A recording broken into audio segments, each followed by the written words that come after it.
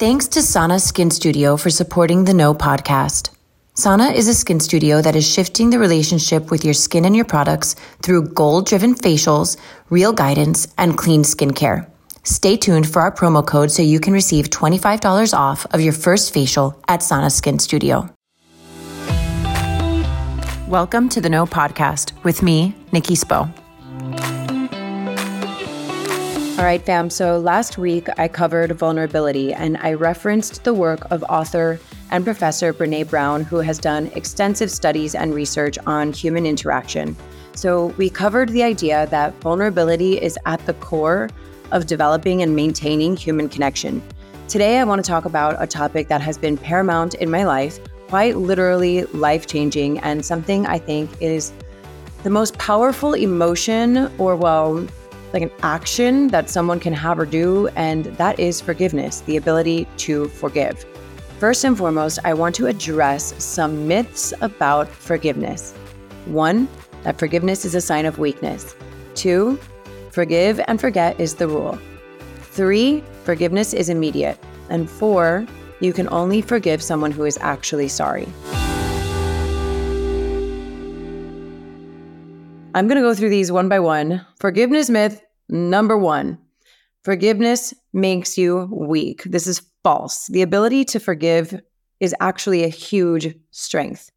I remember a few years ago when, this is a funny comparison, maybe not so funny, I'm not sure. I remember a few years ago when Beyonce's Lemonade album came out and I watched that whole super video that she did, basically outlining a possible or very real affair. I have no idea because I am neither one of them. And I remember listening to the album, getting all heated, like, what the actual fuck, this piece of shit had an affair and all that. And oh my gosh, she's airing out their dirty laundry. Oh my gosh. Music does that. It elicits all of the emotions. And that's why we love it so much. Music makes us feel. But anyway, you get to the end of the soundtrack or the album, and Beyonce is essentially like, I forgive you. Whether we agree that she should or should not have been so forgiving is not the point. The point is that I remember thinking, damn, that's big. Damn, that shit is powerful. Forgiveness, that shit is powerful. I remember thinking, might be more powerful than love. But love is a part of forgiveness. Empathy is a part of forgiveness. Humility is part of forgiveness. Forgiveness is this all-encompassing, all-inclusive super emotion or super ability. And no, I'm not basing my Mythbuster on Beyonce's Lemonade album, chill. I just know firsthand how strong someone has to be in order to forgive sometimes. It's easy to hold a grudge. Seriously, it's easy. Why? Because it's outward. Grudges, they project. Grudges project blame. Grudges by nature don't involve introspection or even much thought. Sure, we can ruminate over why we are angry with someone or have a grudge against someone or are unwilling to forgive someone, but all of those big feelings, they're outward. The thoughts go outward. They don't come inward. They certainly don't heal the wound. Holding a grudge is like picking a scab every day. It prolongs the healing. Forgiveness, whether you think or anyone thinks it's deserved or not, is healing. And what happens in healing? You literally get stronger. Okay, moving on to myth or idea, in this case, number 2. You must forgive and forget. No, you don't have to forget shit. Okay, you don't have to forget the things that hurt you. You do get to choose how you move through your feelings about a hurtful experience. And you do get to learn from what or whom hurt you. By approaching difficult experiences from a lens of empowered forgiveness, guys, okay? You give yourself the opportunity to reflect, to assess who you were when whatever it is or was, happened. Who you are today, how you might do things differently, how you might avoid something similar happening in the future. You get to consider your part in it, and we always have a part. And something that's really special that you get to do for yourself as you forgive others or as you forgive yourself is, rather than forgetting, you get to tell that younger version of yourself all the ways that you were there for her now. That may have happened then, and this is now. And now you are older, even if it's just by a day, and you are wiser, and you are more energetically open to forgiveness. We're putting it out into the universe. Holding on to pain, anger, and resentment only poisons your own well. It really only hurts yourself. It actually takes a lot of empathy and self-awareness to forgive and not forget, but instead move through the pain. And there are a lot of people out there who consider themselves self-aware and really actually lack a lot of it. I think self-awareness is 100% a requirement when it comes to a person's ability to forgive. Real forgiveness comes with empathy. Myth number 3, forgiveness is immediate. No, it ain't. I don't think this is foolproof. It might be possible, okay? I don't think it's foolproof though. At least for me, it has not been. I've actually tried to forgive people quickly, and I guess sometimes it's worked depending on what has happened, I guess. But other times when I have forgiven before I've been ready to forgive or actually done the work, there has usually been some residual resentment that has come up down the road. I believe that forgiveness takes time. And like we already covered, it requires reflection and empathy and actually love. I think it's fine and healthy for forgiveness to be a process. And I think it's fine and healthy to communicate that you are not in a space where you're able to forgive someone at the moment, but that you hope to get there, because ultimately it is in your best interest to forgive those who trespass against you. Which brings me to my next forgiveness myth. Forgiveness myth number 4 is that you can only forgive someone who is actually sorry. This is a loaded one, guys. There are going to be times in your life when you will need to make a decision on whether or not you are willing or capable of forgiving someone who is not even sorry.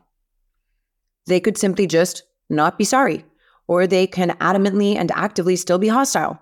Unfortunately, I happen to have a lot of experience in this department. I have numerous times in my life had to forgive people who weren't sorry for hurting me. Most notably, I've had to forgive my mother. And truly, I don't even think of it as had to anymore. I think of it as I get to or got to. Why? Because I used to live in such a place of anger and resentment toward my mother that I was legitimately incapable of forgiving her. My anger was justified. But the pain that I carried really, really hurt me the most. She's not here anymore to express how my anger and resentment and withholding of forgiveness felt for her, but as a mother myself, and really just as a person, right? I can't imagine that felt good. And that's that. I don't really think or know for certain that my mom was sorry for the things that happened. I don't know if she can even remember them. And so it took me years and years and years to forgive my mother without any type of closure available to me except for her death. And fortunately, though I was not physically with my mom when she passed, I did have some solace knowing that I had in my heart forgiven her. I stand by the idea that I got to forgive her rather than the idea that I had to forgive her. This conversation is so good, but before we keep going, I want to take a minute to thank our sponsors, Sana Skin Studio. The best way for me to describe Sana is that it feels like coming home. Unlike traditional facials, Sana's facials are rooted in education, and I love this so much. Every experience I've had at Sana has been a chance to learn more about my skin and its needs. I love that the facials are effective while also being accessible enough to be a monthly ritual rather than a yearly splurge. I'm honored to be able to provide our audience with a promo code. Use the code THENOGLOW for $25 off of your first facial at Sana when booking via sanaskinstudio.com.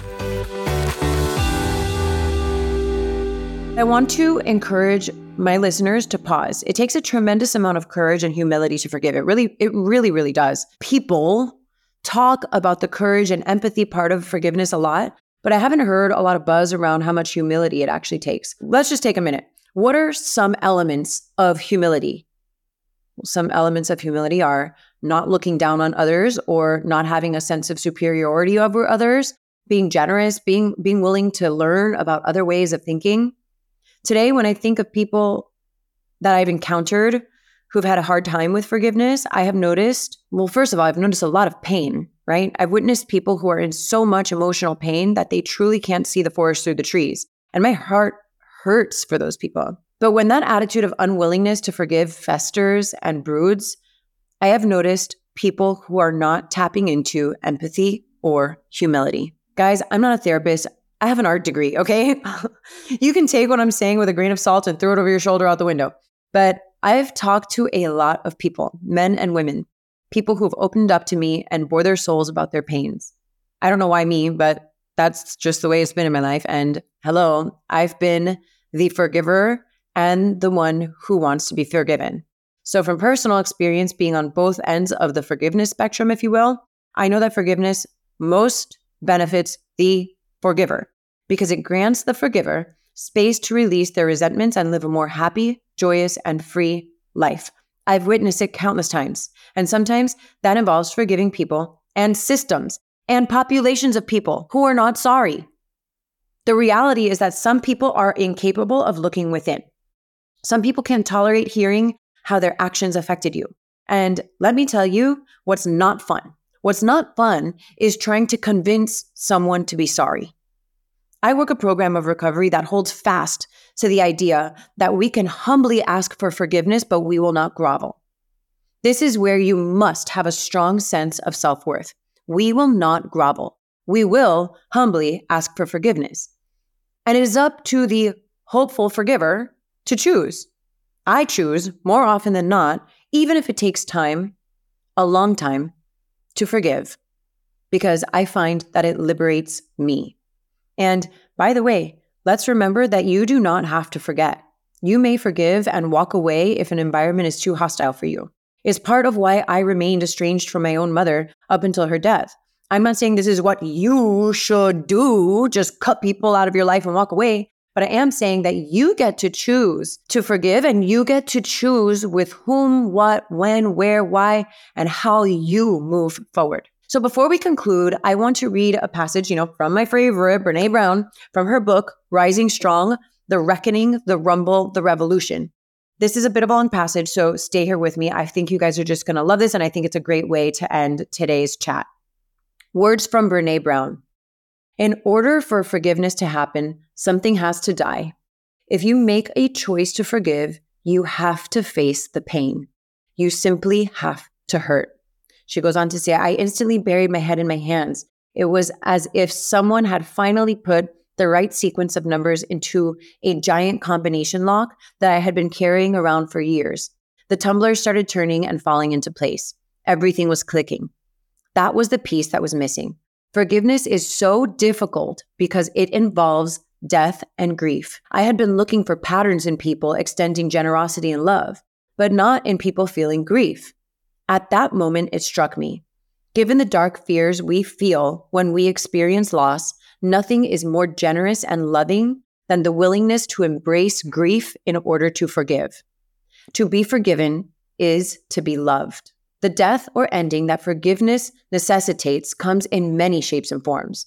We may need to bury our expectations or dreams. We may need to relinquish the power that comes with being right, or put to rest the idea that we can do what's in our hearts and still retain the support and approval of others. Brené Brown goes on to quote Archbishop Desmond Tutu, "To forgive is not just to be altruistic. It is the best form of self-interest. It is also a process that does not exclude hatred and anger." Listen to that. It's also a process that does not exclude hatred and anger. These emotions are all part of being human. You should never hate yourself for hating others who do terrible things. The depth of your love is shown by the extent of your anger. However, when I talk forgiveness, I mean the belief that you can come out the other side a better person than one being consumed by anger and hatred.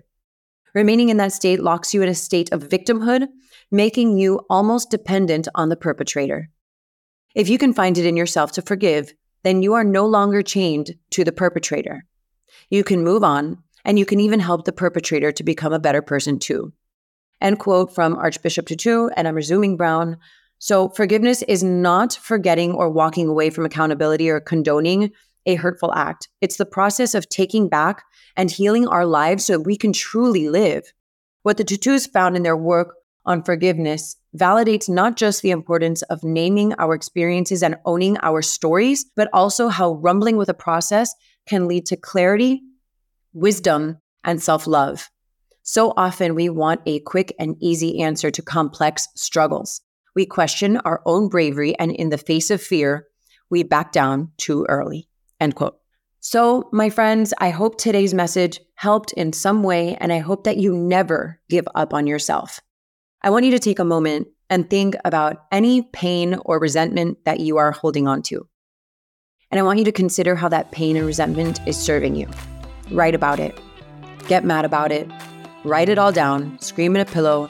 Engage in some type of healthy release. And when your heart and mind become quiet, ask yourself if you are willing to forgive anyone or thing or experience that has trespassed against you. Thank you so much for listening today, my loves. I'm so grateful for all of you. Over now. This podcast was brought to you by Sana Skin Studio. Be sure to use my code, TheNoGlow, for $25 off of your first facial at Sana when booking via sanaskinstudio.com. More than a skin studio, Sana is a movement towards healthier skin and self-love.